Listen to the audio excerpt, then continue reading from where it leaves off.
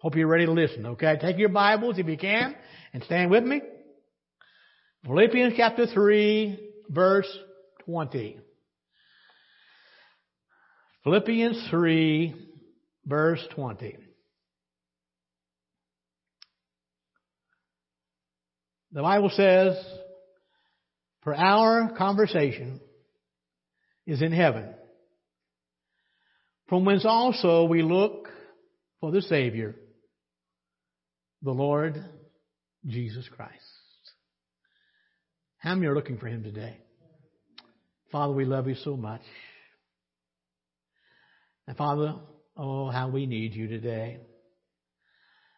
Lord, hide me behind the cross because we would see Jesus. We ask in His name. And all God's people said, amen. You can be seated. I read this morning from the King James Bible, "For our conversation is in heaven, from whence we also we look for a Savior, the Lord Jesus Christ." According to Strong's Greek and Hebrew dictionary, the word for conversation there is not a reference to speech, to our words. That word in the Greek, it denotes a community, a commonwealth, a citizenship. If you are a child of God today, you hold citizenship in heaven. That's where our citizenship is. And because we are born again, and because our citizenship is in heaven, we need to be living our lives every day that is continually moving us closer to heaven. We're going there one day. Jesus paid the price. And we have to always keep in mind, our citizenship is in heaven, not here on this earth. And so we need to see ourselves as resident aliens. We are living temporarily in a foreign country. And I got to tell you folks, over the last few years, my country is becoming more and more foreign to me. We've lost our distinctiveness as a nation.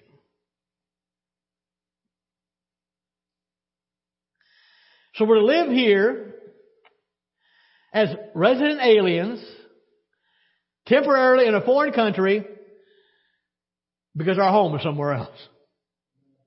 Our home, thank you, Lord, is somewhere else. Rick sang about it a moment ago. And Rick, I love singing about it too. But one of these days we're going to experience it. Every special privilege of our heavenly citizenship, and only because we belong to Jesus Christ.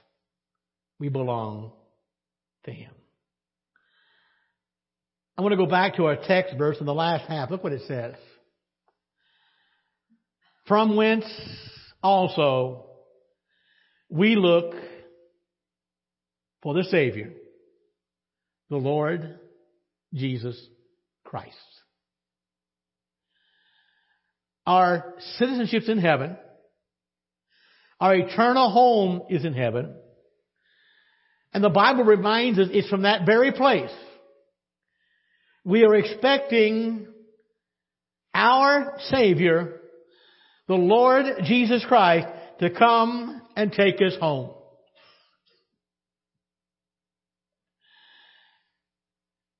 Sometimes it's a little difficult to express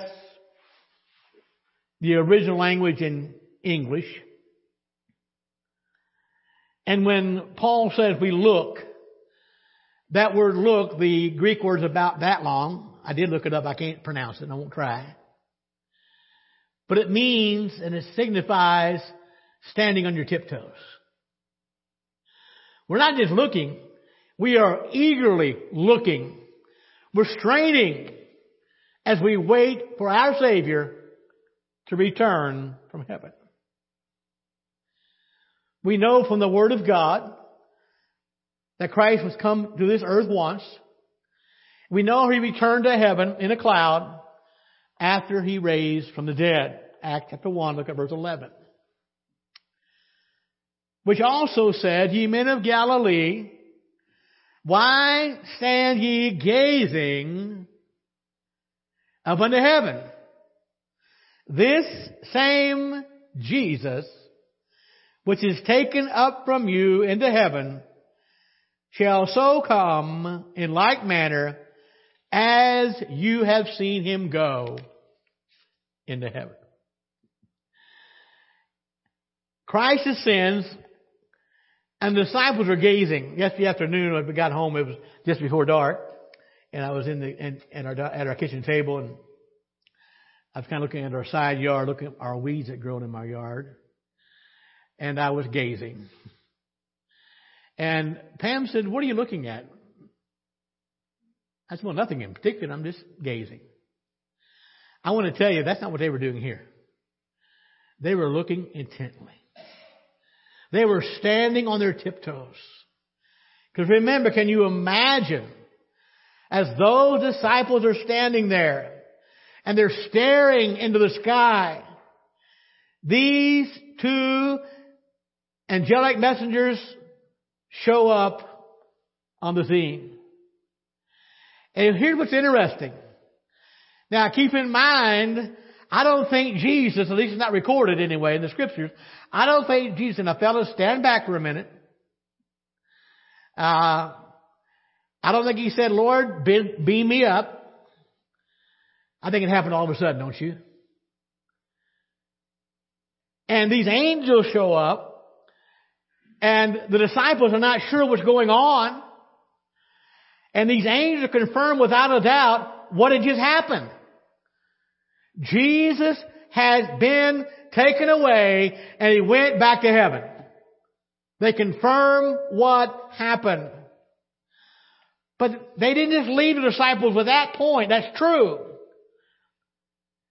The angel reminded the disciples of a very important promise that Jesus made. He said, someday, one of these days, one of these glorious days, you will see Him the same way He went, the same way He is gone. One day, you're going to see Him return. He is coming back. In John 14, verse 3, very familiar passage, Jesus tells the disciples, if I go away, if I go and prepare a place for you, I will come again. Notice those words. I will come again and receive you into myself, that where I am, there you may be also. Church, hear me this morning. We have the promise of the sure return of Jesus Christ. He is coming again. This same Jesus, the angel said, as He went, He's coming back. He is coming back. So that's why we ought to be standing on our tiptoes. That's why we are expecting the Savior to return from heaven. And my friend, He's coming a second time. Glory to God. So we are expecting and we're waiting, and we're expecting when He will appear a second time. But we mentioned this last week, He's coming again, not to deal with sin. He already did that 2,000 years ago. But now He's coming a second time. And I want to tell you, those who are standing on their tiptoes, watching, those who are eagerly waiting, when He comes a second time, we will not be disappointed. We will not be disappointed. And because this is a fact, and by the way, I can't overemphasize, church, it's important what we know about the Word of God. It's important what we know about Jesus. It's important that we know what Jesus Christ and what God and the Holy Spirit does for us every day of our life. Thank God He intervened in our lives. And He's done so much for us. And because our citizenship is in heaven, we need to seek heaven with everything we have. Everything we have. Our lives ought to be so different, markedly different, that nobody has to ask, where are you going? I'm telling you, folks, I'm going. I am going to heaven. This world is not my home.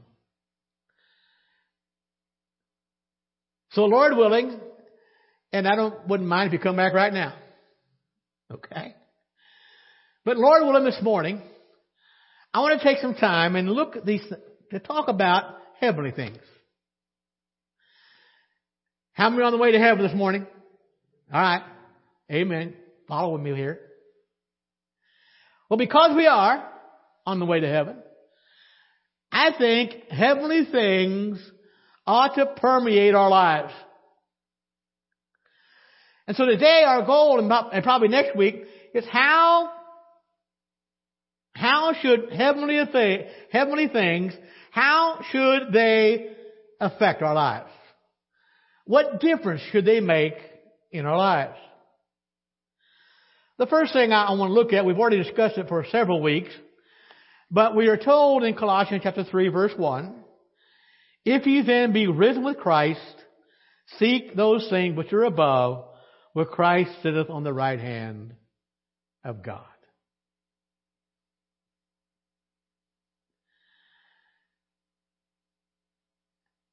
How many know if you are born again, you are risen with Christ? We'll explain that more in a moment. And because we are, and I know we've shared quite a bit about this, and we talk about a command, and it is a command, we're to seek heavenly things. But I want to say this morning, when I consider the fact that I am a citizen of heaven, because I am, that makes me want to seek heavenly things. Now think about that. I want to seek those things which are above, where Christ sits on the right hand of God.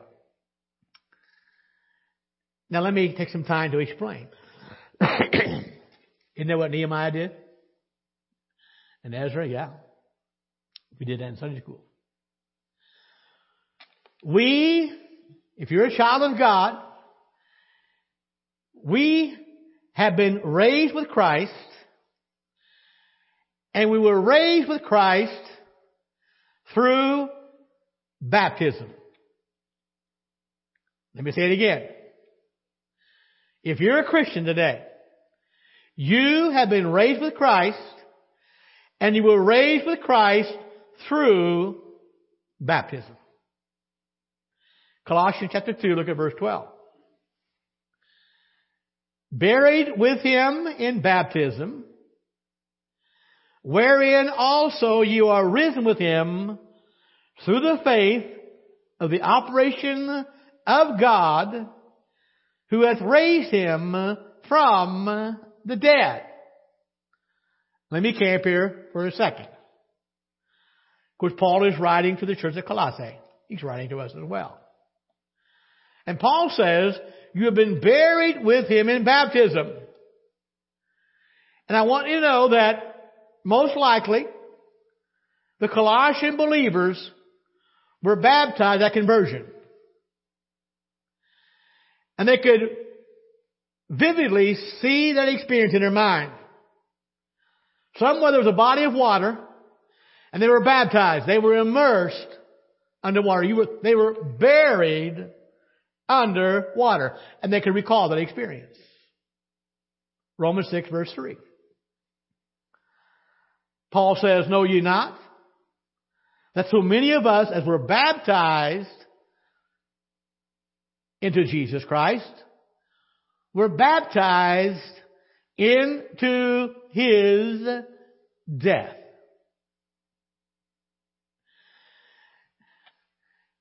That amazes me. Because what we're talking about this morning is something that happened at the moment we were saved. At the moment we were saved. And Paul says, don't you know something here? And let me remind you, church, it's important what you know, and that's why you need to read the Word of God. Don't just take what I say. And by the way, if all you hear is what I get, you're going to starve to death spiritually. You need to read the Word of God yourself. But Paul says, look, don't you know that all of us who were baptized into Christ, we were baptized into His death? Now remember, there is a physical baptizing and a spiritual baptizing. And certainly whether the believers at Colossae or in Rome, they would know about water baptism. But Paul says you need to understand there was a spiritual transaction took place as well. And so Paul said baptism, the water baptism, parallels the death, the burial, and the resurrection of Jesus Christ. But it also, hear me well, it also parallels and portrays the death, the burial of our sinful ways of life. We have died out of this world. We've been buried. The old man is dead. So how are we buried with Christ in baptism? Now again, in the early church, and you can search all day long and you will never find an exception. In the early church, the church in Paul's day, believers were baptized by immersion. That is, new Christians were completely buried in water. In fact, the Greek word for baptize, it means to immerse. And so as Paul was writing, whether it be the church at Colossae, church at Rome, any church he spoke about this topic, they understood, without a doubt, the form of baptism to symbolize being buried with Christ. And they also understood being buried with Christ was a picture of the death and burial of their old way of life. When Jesus died, our sinful nature died with Him. When Jesus died, our old nature died with Him.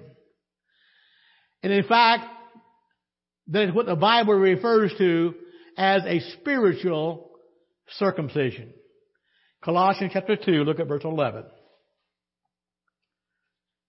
Paul said, in Him, in Christ, you were also circumcised with a circumcision made without hands.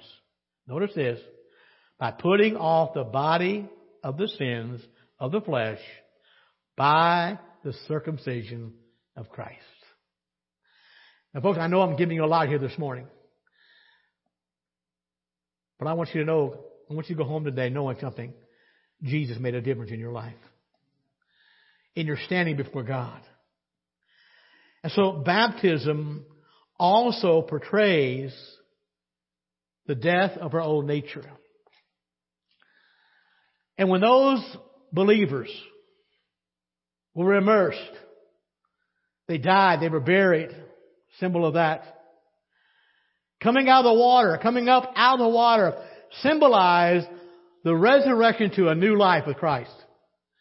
We've been raised to walk in the newness of life. But it also symbolized our future bodily resurrection. And I want to tell you folks, it's not good English. I don't think it is anyway. Ain't no grave going to hold his body down. Amen. Our faith is in the power of God. The same power that raised Christ from the dead. And that same power, that same faith that we have is in the power that one day is going to raise us from the dead. So we were buried with Christ in baptism. Romans 6 verse 4. Therefore, we are buried with Him by baptism into His death. That like as Christ was raised up from the dead by the glory of the Father. Notice this. Even so, we also should walk in the newness of life. Now remember, how should heavenly things affect the way we live? This is one way. We walk in the newness of life. And the very fact, preacher, how you know it's a fact? The Bible says so. The very fact that we have been resurrected implies that we have died, and that we have died to the things of this world. Colossians 2, look at verse 20. Therefore, if you died with Christ from the basic principles of the world, why, as though living in the world, do you subject yourselves to regulations? I find it kind of interesting. I've read several verses so far. And several have started out with the word therefore. Therefore. Therefore, we're buried with Him by baptism, Romans 6:4. Therefore, since we've died with Christ, it has to have an effect on our lives. And as believers, we have died with Christ. And because we have died with Christ, we are no longer under the power of the basic principles of this world. We no longer have to follow all those evil spirits, those demonic powers that work against Christ. Because folks, when Christ died, He disarmed all of them. And we don't have to live that way anymore. So we have died with Christ. The Bible says so. And so now that I've died with Christ, I am no longer under those powers or those authorities. Christ is my authority now. So our death rescued us from our present slavery to sin. And so Paul asked a good question. Why in the world? Because you've died to those things. Why in the world would you even think about submitting yourself to a conquered power? It doesn't make sense. Don't submit. Romans 6, look at verse 11. Likewise, reckon ye also yourselves to be dead indeed unto sin, but alive unto God through Jesus Christ our Lord. Don't miss this. If we have identified with Christ, if you're born again, what is true for Christ can be true for us. It can be true for us. And this identification that we're talking about, it begins in the mind. It's an act of spiritual reckoning. An act of accounting. The word for reckon here, it means to consider. It means to count, to declare something. So understand this.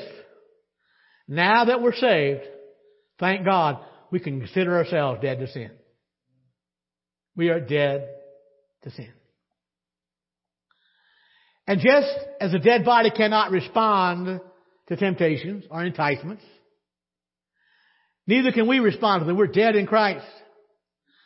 But the good news is we've died with Christ, but we are alive to God because we have been given a new life and a new lifestyle, and we have been given the sure promise of eternal life. I'm going one day.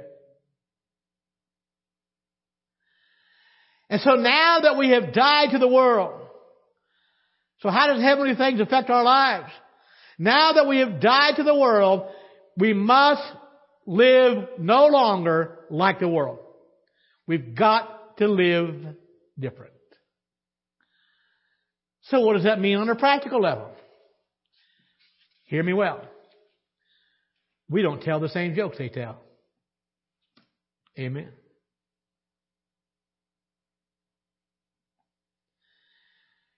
We don't wear the same clothes they wear. Anybody awake this morning? Amen.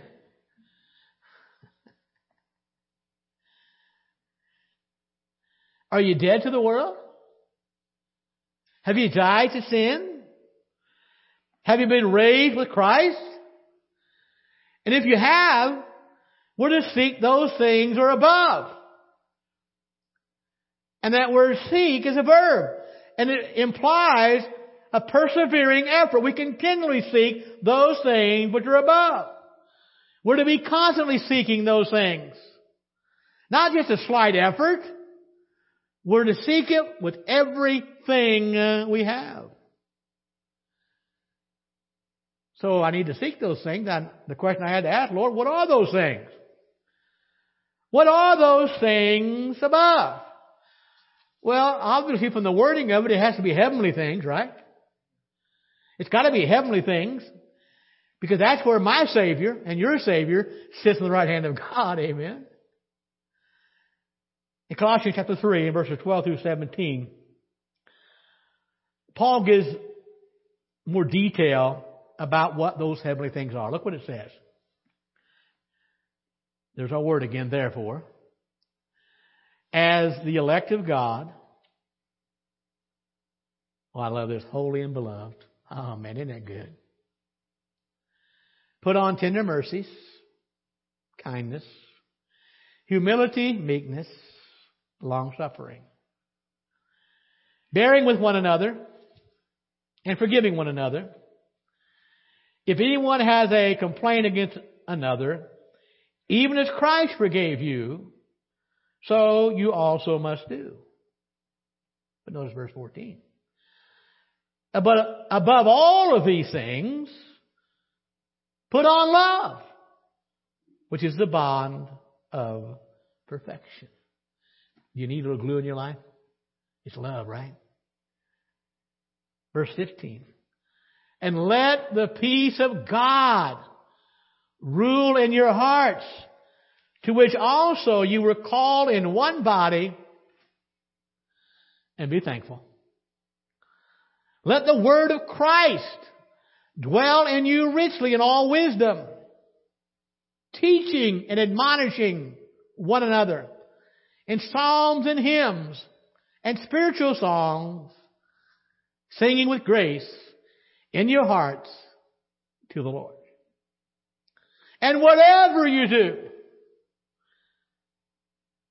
in word or deed, do all in the name of the Lord Jesus, giving thanks to God the Father through Him.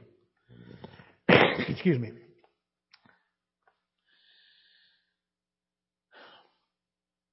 Some deep stuff here. Because we have put on the new self, because the old man is dead,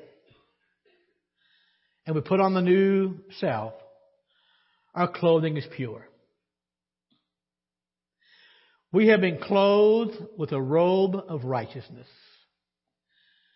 And my friend, we're to spend our lives maintaining that purity, and our lives ought to have that purity on display.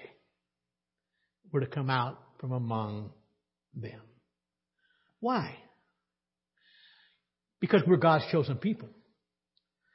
Paul said, as the elect of God, as the chosen of God. Then he says the beloved, we're loved by God. We are chosen and we're loved by God. So why am I to display purity? Because I am God's chosen, part of God's chosen people. Because I am holy and because God dearly loves me. And He loves you too. So God has saved us by His goodness. He saved us by His mercy, not by our own merit. And because we've received such incredible grace from God, that ought to cause us, you and I, to gladly lay aside our sinful desires and put on that new nature that God wants in our lives. Put on that new nature. And my friend, that nature pleases God. So how do we do that?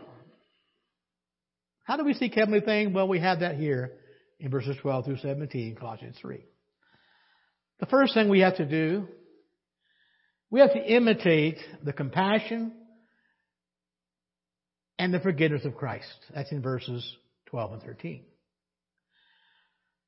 The Bible says we put on kindness, we put on humility, we put on meekness, we put on long suffering, we put up with one another. Even Dick Harvey. It's hard to do something. I know it. But you know, he tell you, it's hard to put up with me too, all right? But we do. And we forgive one another. We imitate the compassion of Christ. Second of all, according to verse 14, Colossians 3, love's our guide. And Paul said, above all these things we've listed, love, kindness, charity, all these, Paul said, put on love. And then in verse 15, he said, let the peace of God. Oh, aren't you glad for the peace of God? Let it rule in your hearts.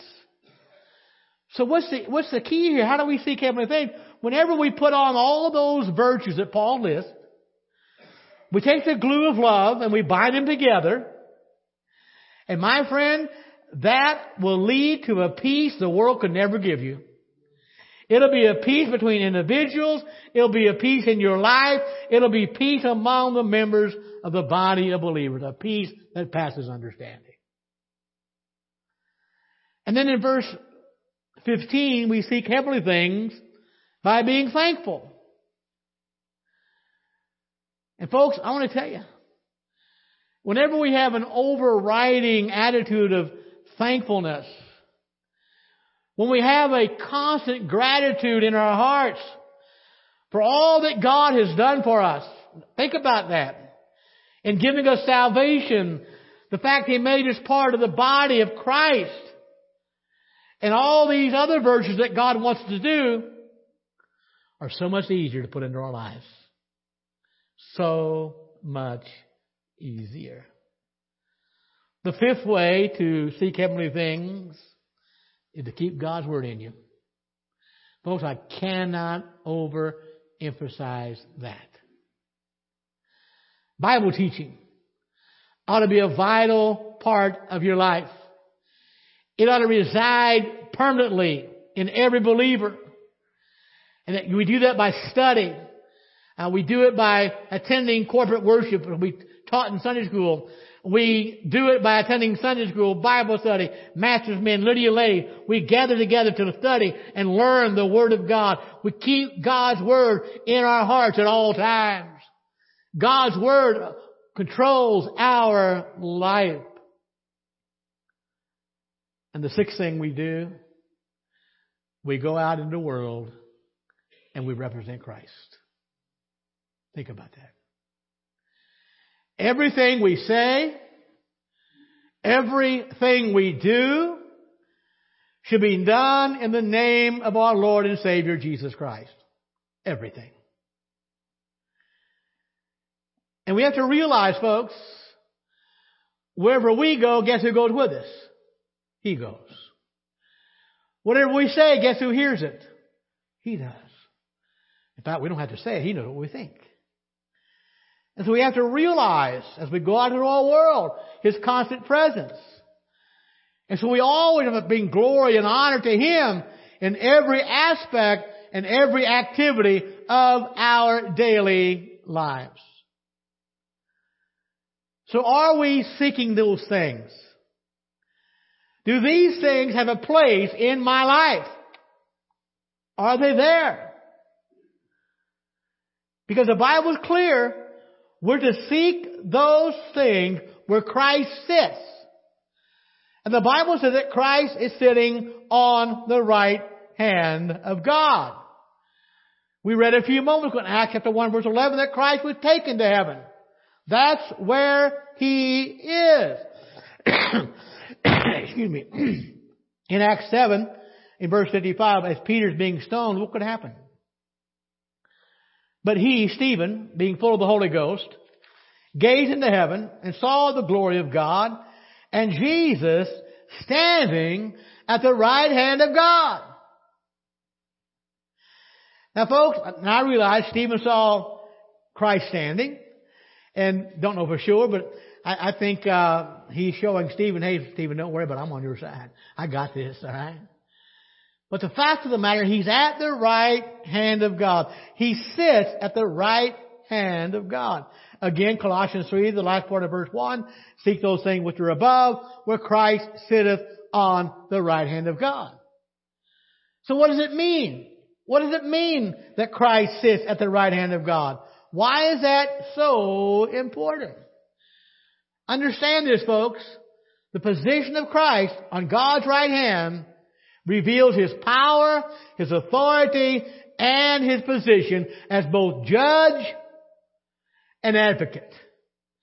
If you are a Christian, then He's your advocate. If you die lost, He'll be your judge. And I want to tell you, you don't want that to happen. You don't want that to happen. So sitting on the right hand of God tells us of His power, His authority, and His position. Hebrews 1 verse 3. We'll be there in Sunday school next week, by the way. Speaking about Christ, who being the brightness of His glory and the express image of His person, upholding all things by the word of His power, when He had by Himself purged our sins, look what He did. He sat down on the right hand of the majesty on high. So right there in that one verse, Hebrews 1:3, we see two main themes about Christ. His sacrifice and His exaltation. His sacrifice and His exaltation. Jesus Christ came into a world and by Himself He cleansed His people from the ugly stain of sin. How many are glad for that? Amen. Because sin destroys our ability to know or even approach God. But when Christ purified us, our record became clean. Our record became clean. God looks at us through the blood of Christ, and He sees us as though we have never sinned, and He clothes us in the righteousness of Jesus Christ. Folks, I want to tell you, that's the best trade I've ever made. Ever made. 2 Corinthians 5, verse 21. For He, that's God, hath made Him, that's Christ, to be sin for us. Who's us? Put your name there, okay? Amen. Put your name there. Who knew no sin. Now, not us, Christ who knew no sin. That we, you and I, might be made the righteousness of God in Him. What a privilege! What a privilege to be a child of God. Jesus purged us from our sins. He cleansed us. He provided that purification. But He also provided a superior sacrifice, and that sacrifice was Himself. He gave Himself as a ransom for many. And I want to suggest this morning, there is no greater sacrifice for sin greater than the sacrifice offered by the Creator by His death on the cross. He died in our place.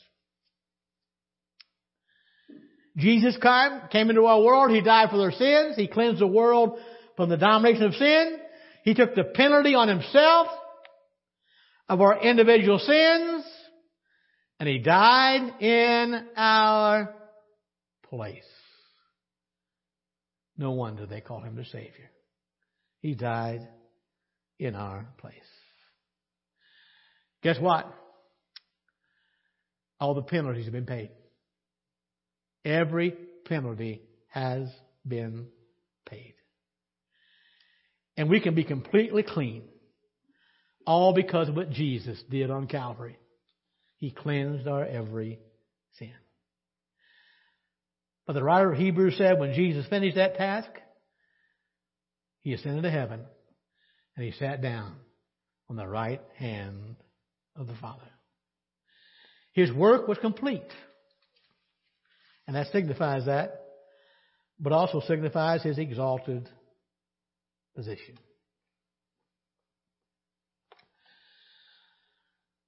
All the earthly priests in the days of Moses and the New Testament days, they would stand and they would continually offer sacrifices. Their work was never finished. Folks, the sacrifice of Christ is final. It is finished. We read Hebrews 1:3 a moment. Look at the last part again. It says, sat down on the right hand of the Majesty on high. The writer of Hebrews is quoting from Psalm 110, verse 1. I'm not going to read it this morning. That's where he's quoting from. And here in the New Testament, in the book of Hebrews, we see two Old Testament thoughts expressing how great God is. First of all, number one, He's a majesty in heaven. He is a majesty in heaven. Before Him, all the angels bow and worship. Every creature in heaven. But also, a second thought, it reveals Christ's position. And Psalm 110 refers to that. At the right hand of God. So what does it mean to sit at the right hand of God? To be seated at the right hand of a monarch means to literally be His right hand man. He's God's right hand man. And what a tremendous picture of Christ's power and authority over heaven and earth. I will go ahead and read Psalm 110. Look at verse 1. The Lord said unto my Lord, sit thou at my right hand until I make thine enemies thy footstool. Don't miss the importance of this. This is the only place. This is the only place in the Bible where we read that anyone but God is described as being enthroned with power. Jesus Christ, our Lord. So why should we seek heavenly things? Because our Savior, who's coming back from heaven, our Savior, Jesus Christ,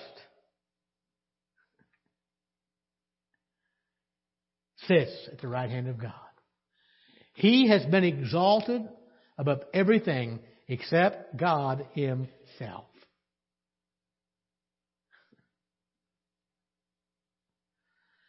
So to seek the things that are heavenly, it means we search out the thoughts of the Lord Jesus Christ. And we search them out in view of the practical walk we have down here. But I want to tell you something, folks. The thoughts of this world are diametrically opposed to the thoughts of God. His thoughts are not our thoughts. And the philosophies our world is pushing are opposed to God's thoughts. In our practical walk as Christians, we must not allow those vain philosophies to guide our life, but our life ought to be guided by thoughts of Christ. So the question I have is this: are you seeking heavenly things? Let's stand together.